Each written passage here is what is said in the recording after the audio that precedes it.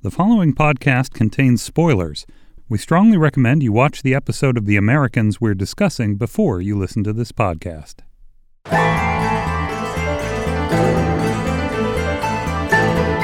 Welcome to the companion podcast for FX's The Americans in our third season. I'm Molly Nussbaum. I'm the script coordinator here at the show. In this podcast, we're going to take you behind the scenes of The Americans and give you an inside look at what goes into the making of each episode, from the writing, the research, to the performances, costumes, props, the music, and any other secrets we think you might enjoy that we can stand to part with. Each week, I'll be joined by different members of our cast and crew to talk about the most recent episode and all the elements that go into it. We're recording this podcast today from our sound stages here in Brooklyn, New York, on the day of our Season 3 premiere. And today we're going to talk a little bit about the writers' room and the process there, as well as the big arc for Season 3, and of course our premiere episode, EST Men. And I'm here today with my bosses, the showrunners and executive producers of The Americans, Joel Fields and Joe Weisberg. Hi, guys. Hey. Morning, Identify Molly. yourselves. Well, I'm not Since sure that's going to do any good. no As one we've can learned tell in you the past. apart. Yeah, I'm Joe Weisberg. And I'm Joel Fields, I think. And they're not lying, I promise.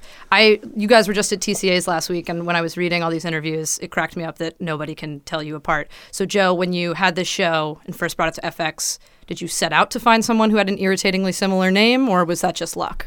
I didn't set out to find someone, but it has been a problem my whole life when you sort of grow up around a lot of Jews. There are just a lot of Joels around. So the fact is I've often had to identify myself as Joel without the L. And we ubiquitously refer to you guys on the show just as the Jays. The Jays. Kerry Russell was the one who started calling us the Jays, and it has stuck. I would take exception to that. I really thought that I had the claim to fame on that one, but I don't want to fight Kerry for it because I'm absolutely certain she could kill me. We've seen her fight. Yeah. Well, the classic story of this, too, is that when we were at the TCA's, the Television Critics Association, sort of wintertime festival where they interview all the people who do all the TV shows that are coming on the air, and we were interviewed, and I said something along the lines of, we love the KGB, or we think you should root for the KGB, or everybody should stand behind the KGB. Let me just cut it for a second here. Yeah. I remember specifically what it was you said. You said, I think you should root for the KGB. I think you should root for the KGB. That's definitely what I said. Not put too fine of a point and on I it. sort of looked over, and Joel had What this did sort I of, say? I didn't just, No, you shouldn't. I said, no, I feel differently, and I feel that this is a show more about the humanity of the characters and about humanity, blah, blah, blah, all that. And then the FBI and America and understanding the enemy and so forth. Right. And then what happened? So what happened then, a couple days later, all over the news and every newspaper outlet in America, every website, was Joel Fields. By the way, if you're listening to this podcast, I'm Joe Weisberg. This is basically the problem. We can't even tell this story. Anyway, Joel Fields was quoted everywhere saying you should root for the KGB and basically being attacked and vilified. Which, just for the record, I did not say that. But you think it now. I think you've come around.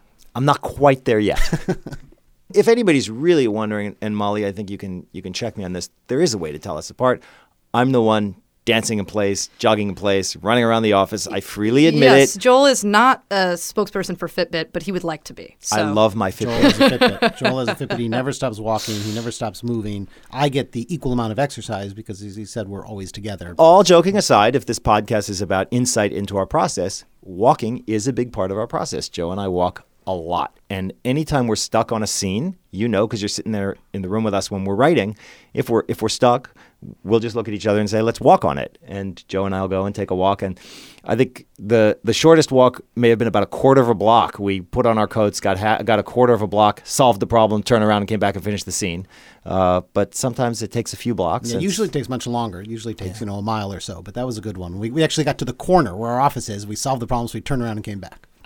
Thank you for bringing us back on track, Joel, and doing my job. So, we're coming to you guys here today from scenic Gowanus, Brooklyn, where we have our sound stages and our offices. We're a unique show, at least in New York, where everybody is in the same place. We have our writer's office, our production office, even our post-production facilities and our sound stages, all in the same neck of the woods.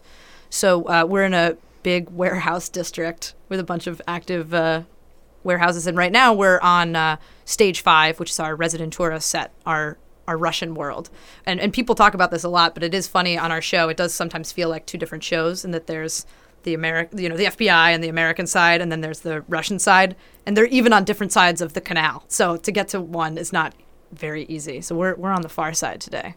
in Siberia, if you will. It sounds so cool. We're on the soundstage. If you saw where we are, you'd be like, ugh. Shh, Joe, stop. The Emperor has to wear some clothes here. Hollywood is not as glamorous as you'd imagine, and we're not even in Hollywood.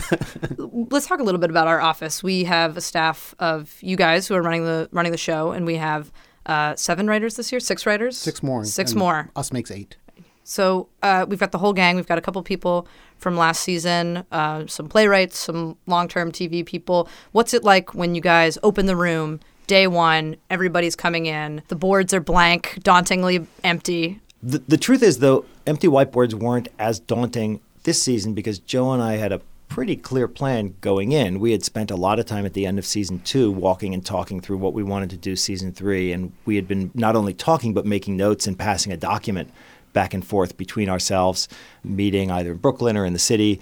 And in fact, there came a point during the summer where we just declared pencils down and took a few weeks where we stopped writing. And then we came back before the writer's room opened and spent a few weeks working further on that document. So really, the beginning of the season to us was downloading to the writers where we thought we wanted to go this season and then road testing it with them and soliciting pitches and trying to make it better. But we really jumped in midstream this season in a way we hadn't the prior 2 seasons. But it's interesting, then you take a bunch of ideas that 2 people have worked on and you set 8 people loose on them and start finding out, you have all kinds of things that we might have thought made a lot of sense. And they're like, well, that makes no sense, or that's really good, but that's ridiculous. Yeah, they're good for that. And the way every writer's room is different, obviously, but the boards in our writer's room, it almost looks like a grid. We have the episodes across the top. And then along the sides, with the, y-axis, I guess, you have each element of the show. We have the spy story. We have Stan and Sandra. We have Matthew and Sandra. We have Gabriel, our new handler this season. When you start with the big idea, for the whole season, at what point do you guys all stop talking and, pushing and pulling with the writers and start saying, okay, this point of the story happens in this episode? And I know that that's fluid for a long time. But when do you start reining things in from, the big concepts to, okay, this is what we open with? Well, I don't know if he knows this, but I very carefully track Joel's panic. And there's a point at which he starts sort of actually shaking a little bit. And that means that it's time to start writing the first episode. And that's when you just stop and you have to get to work. You have to stop talking. It's like catching a wave. In fact, we have to end the podcast right now. We've got episode 12 and 13 to deal with. That's no joke. He said that before we started the podcast. Joel said, I'm not sure we have time for the podcast. But in answer to your question, I think it is kind of something that we feel. And the one thing we don't do, I think, is decide early on or really at any point what's going to happen in what episode. And this season, what happened with that big document we created is it had storylines for each of our characters, some extending seasons into the future. And the process this year, to our surprise, really became about looking at that document when we broke the episodes and saying, wow, this happens next, and letting the story tell us what would fill out the episode, rather than wondering what would be a good episode and building it from the inside out that way. But, this issue of not getting behind on your scripts is really so fundamental to doing a season of television. It's really important to be panicked at all times, You have I to would be say. panicked. Yeah. You have to be panicked. I try to sometimes to give you my panic. Yeah, you've actually specifically asked me before if I could be stressed for you. Yeah. And I don't mean to brag. I think I do a great job. I'm very grateful. Is that for your most fun part of the job? Being stressed for Joe?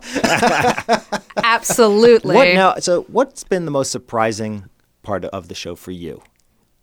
I'm not sure. I mean, I think it's so fun to watch all of our writers who are each so different and have different strengths and different voices work towards, supporting your vision for the show, Joe, and the sort of world that you guys come in with. And Stu Zickerman, who wrote episode 3 this year, which has, no spoilers, a lot of action and big sequences like that, whereas Josh Brand or Stephen Schiff write very talky character, more about sinking into one character episode. So it's been fun for me to just see everyone play to their strengths and then play as a team and see how that all comes together. Can you say what your job is? Oh, my job, besides being stressed for you?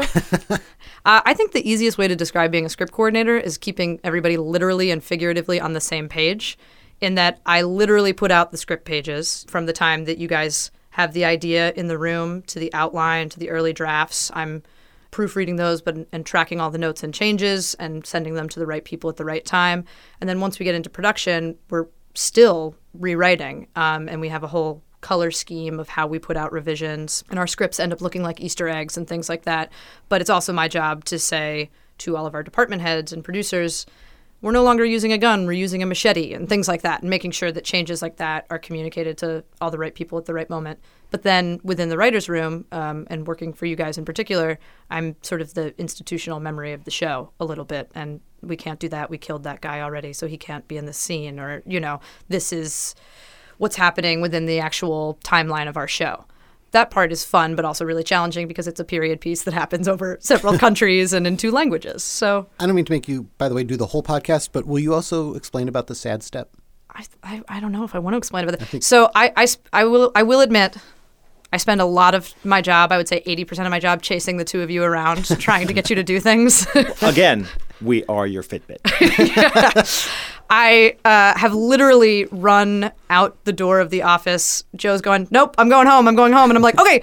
And I've walked 4 blocks with Joe, just rattling things cold. off. With no coat or whatever. No shoes on. No shoes, never. And walk back to the office afterwards. But there is a step outside of your guys' office right in front of Joel's assistant's desk that I sit on when I'm feeling really desperate, and I just camp out on the step. And so all the writers have named it the sad step, because when I'm getting really desperate from chasing you guys around, I park myself on the step and sit out there. But now that you guys are aware of the step's nickname, you come out there and see me on the sad step and are like, oh no, what do we have to do? So it's actually, the sad step has really worked in my favor this year. Let's forcefully drag this subject back to the episode at hand, our season premiere, episode 1, EST Men, which you 2 wrote together and was directed by the great Dan Sackheim, who's our directing producer, which means that Dan directs several episodes for us and also advises on the look and feel of the show with all of our guest directors. So talking about coming into the season, having a very clear idea of what you wanted to do and all of that, what was it like to sit down and just start writing the episode? Did you have one scene in particular that you were so excited to write? Or when you sat down, when Joel was vibrating at this point because it was time to start writing, was it an easy process to jump in? Sometimes that blank page, especially on the monitor, it's like, oh God. It's a great moment to talk about this because today, the premiere is on tonight, and we've been reading a lot of reviews that have been coming in, and one thing that's really struck me is how much people appreciate the opening sequence in the teaser, which we labored over. Oh, boy. I remember. Boy, did we see. You remember? You're in the Molly, room. You're in the room. In a way, you can talk about it better than anyone because you're sitting there typing as we talk. I am. You talk the episodes to me and I type them. This one I'm actually a little more curious about because, this was the first episode and I actually was cheating on you guys with another show at the time. So I don't think I was there. But even when I came back and you were already several drafts in, and I love the teaser. I absolutely love that sequence, the motorcycle sequence, which was originally a bus. That's right. It was a bus. It was a bus originally. That's right. I remember. First it was a car. First it was a car. Then it was a van. Then it was a bus. Then it was a motorcycle. And I remember when the motorcycle change didn't come super late in the game, but several drafts in, and I was like, oh, that's awesome. And I was really excited about that. Well, even before. First it was just a stairway.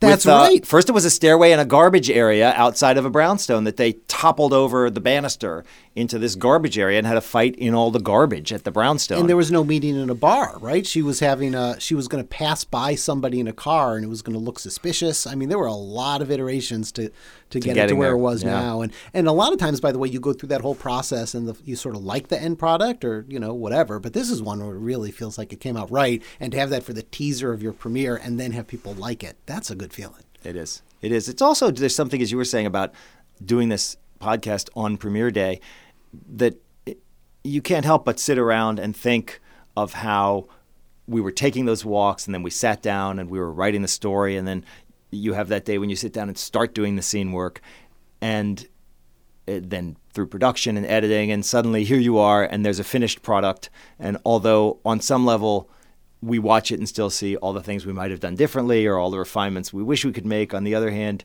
it's out there in the world, and we're now moving forward really today working on the finale in our heads.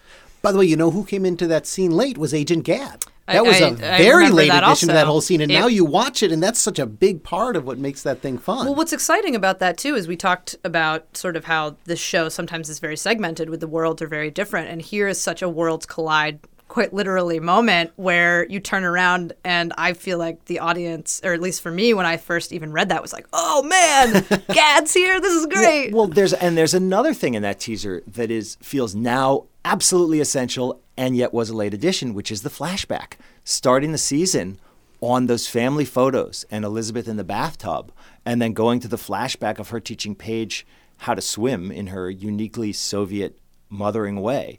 That was a late addition too. And boy, I can't imagine this season story without that. You know, we were at the mix today. The mix is where you go when you watch, you're almost done with your episode and you work on all the sound and how it's all going to come together. We were at the mix for episode 4, and all of us were suddenly talking about this scene in the bathroom and how great it was. This is the first season we've had a bathroom in the Jennings bedroom. We didn't have, it was not built before. That's right. So and we have a new set basically this year. We've sort of referred to it, but this is the first year we see the master bathroom off of the Jennings bedroom. And we wound up writing to it a lot. Yeah. And there's something we about built it for that scene. That's right. But now in a marriage, the master bathroom is actually an important place, and we've been able to play a lot of those scenes there. It's been great. Yeah. Without hopefully giving anything away, again, with that flashback scene where there's this wonderful shot from above where Elizabeth goes under the water and is looking straight up, we have a fantastic callback to that in a later episode that I think people are going to be very, very excited about. Episode 6. You heard it here first. It echoes beautifully. And I watched the cut of 6 recently, and I remember thinking, ooh, very sneaky. I like that. A lot of times that stuff is unconscious, but that one was conscious. That one felt a little conscious, I'll be honest. Conscious in a good way. Another thing that I love about this episode, you know, I think what's hard about a first episode of a season is you need to pick up a lot of the threads from last season, but you also have new things to introduce. And this season, in addition to bringing back characters like Pastor Tim and Annalise and Yusuf, you're introducing new characters like Agent Adderholt and, of course, Gabriel, the great Frank Langella. How do you approach, from a writing perspective, introducing new characters in a way that feels organic and of the world versus reminding people, hey, remember these people from last year, without it feeling too much like, you know, a big recap?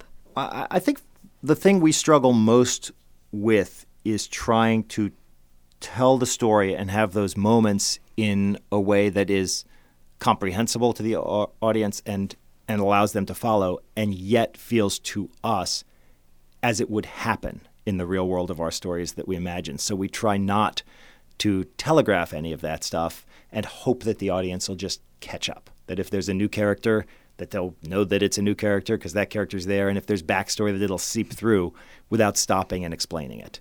And I don't know. How do you think we do, Molly? I think we're doing great, boss.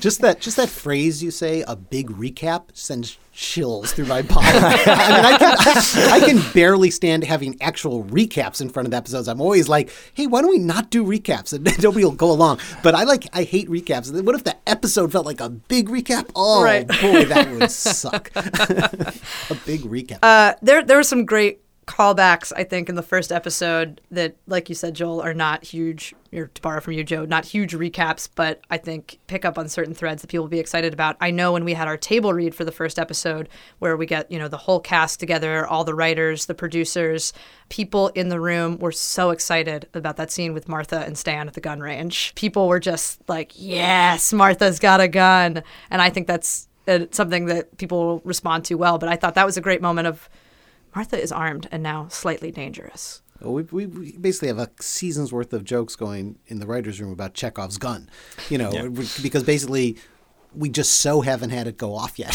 But that's just going to make the explosion louder if eventually it does. We like to say... There's a big if in there. We like to say when your fake wife gets a real gun, it's always a little unsettling.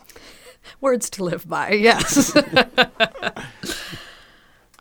So one of the great challenges about this show from a writing perspective is it's taking place, obviously, within the historical context of the 80s. It is very frightening that the Can you not 80s is call now it a the period piece. Yeah, don't call it Wasn't that historical crazy? context. Yeah. Well, Joe, recent we like past. to think Call of it it the recent We like to past. think of it as our high school years. but isn't that just? I think it's so weird now that people are like, "You work on a period College. piece," and I'm like, "Really? The '80s is a period piece now?" But you guys both always tease me because You weren't born yet? Reagan was still president when I was born, but he was Okay. barely. But so for me, it involves a lot of research, whereas Joe, you've said for you it is just memory. But can you talk a little bit about the research process that we have on the show? And obviously I can chime in with how I come into it as well. But for example, we obviously have a big historical piece in our first episode. How sure were you guys that you wanted to use that in our episode with the death of Brezhnev? 100% sure. Yeah. Well, I ask because sometimes I think what is maybe not clear is that sometimes you guys have things like the death of Brezhnev that you're 100% sure you want to use in an episode. And sometimes it's things like, okay, we know that this episode falls in, December of 82. What are some period things that would enrich this scene or would be a good prop to include? Or we talk about how we use television on the show. If a character's watching television, we'll just write that they're watching a television show unless it's something very, very specific. And then you, Molly, come to us and say, well, this is taking place on this night of the week at this time. And we'll pull up the TV guide and see what was on. We're very fastidious about it. I mean, you keep this chart on the wall of every night of the week, and we match every day to the show to every day that's taking place on the show to a date on that calendar. Next to our production calendars, we have huge 1983 wall calendars, and we have one that kind of looks like a Carrie Matheson board, with things coming out every direction of this is what happened this day. Drew Barrymore hosted Saturday Night Live, Cal did the play, against Stanford and all these things. And then we plot where our episodes fall on that calendar so that we can be aware of what people would have been talking about, what would have been on TV, things like that. And occasionally you guys come in and say, we know that there's this historical event. Let's make sure the episode falls on that date. And we have, without giving a spoiler, I think, we bookend the season with two very important date-specific things that I know. So you guys came into the season, right, feeling that you wanted to go from that point to that point? Yes. Well, the Brezhnev thing, look, was that it was obviously a very important thing for the lives of our characters and the whole historical context of this show. So that's why that was going to land so heavily there. But the thing that's always interesting to me is that we stick so carefully to that calendar. When you're trying to make things work and some things your show falls on Tuesday night and then there's some kind of problem for us in scheduling the show that we really have a great clip of a TV show that we want to put on in that scene, but it was on a Wednesday night and we just won't use it. We're don't just do it. uncompromising, even though nobody but the three of us in that room looking at the calendar would ever realize it. And I often ask myself why we're so fastidious about it. And I don't really know the answer. But We're just fastidious people. But sometimes this works for us. For example, when we used that great Fantasy Island clip, and who would have that's going to be in the third episode, Yeah, I think, and this who would year. have remembered that Fantasy Island was actually a 10 o'clock show? It seems so counterintuitive. And we needed something that would be on at about 11:15. And we not only used Fantasy Island, but we made sure we used that part of the show that was on at the end. Yeah, there's a great attention from our post-production team in particular of what time exactly is Paige watching TV? Is it 10:24? And we can sort of calculate the clip. And that is, aside from the big historical events, I think one of the things people really love about the show is the small period details, not just the costumes and the music, of course, but the ice cream that Gabriel is eating. I think it was Joe's idea to have the ice cream that I can't pronounce. Was it Frugiglazia? I don't remember whether it was you or me on that one. But we both remember we were both eating that ice cream yeah. for the couple of years that it existed. Now, here's one coming up that I'm really excited about is I hope we're going to be able to do this. Stand by, folks. The handheld electronic football game. Oh, yeah. You're obsessed with that. Yeah. That was such a thing with the sound. With the little tiny beeps tiny and the guys. dots. It seemed like the coolest thing in the world back then. It And did now, the little flashing red LED thing that was supposed to be the football player. Yeah. That was great. on the green field. To me, also, by the way, I didn't have one. Like my friends had it. My friends other had one kids too. had it, I didn't but, have like, one either. I just couldn't. Is it possible that that's the entire reason we started our individual careers was so that one day we could come together and play again with out that? of our sadness that we couldn't have it? Yeah. Great, guys. That's not at all depressing. I'm so glad for you. Let's go sit on the sad step. Well, it's been photographed a few times when you guys have been interviewed, but we have this red wall in the office when people come in, where we have the years that the show falls, season 2 to the end of season 3. So it goes about mid-1982 to mid-1983. And we have all these historical events up on the wall, like newspaper headline style, but also pop culture events. I think sometimes we put stuff up there because it's stuff we're going to use in the show and we want to remind ourselves. But other times it's stuff that we've just found that we put up there. And I think the hope anyway is that occasionally you guys will pass by or the writers will be looking at it and thinking, oh my God, we should totally incorporate the Super Bowl from that year. Or we've got to get, Tron, the original movie, work that in somehow. Well, I think that's right. There was the hope with that red board was that it would generate specific ideas, but also that with the writers walking past it every day and with anybody who comes to the office involved in the production walking past it, they would just ingest consciously or unconsciously that year that we're playing in. And that's it for our first podcast here at a behind-the-scenes look of Season 3 of The Americans. Join us next week when we discuss Episode 2, Baggage, written by the bosses, Joe Weisberg and Joel Fields, directed by the great Dan Sackheim. We'll have other members of our production team here to talk about some very, very interesting stunts that we had done for that episode.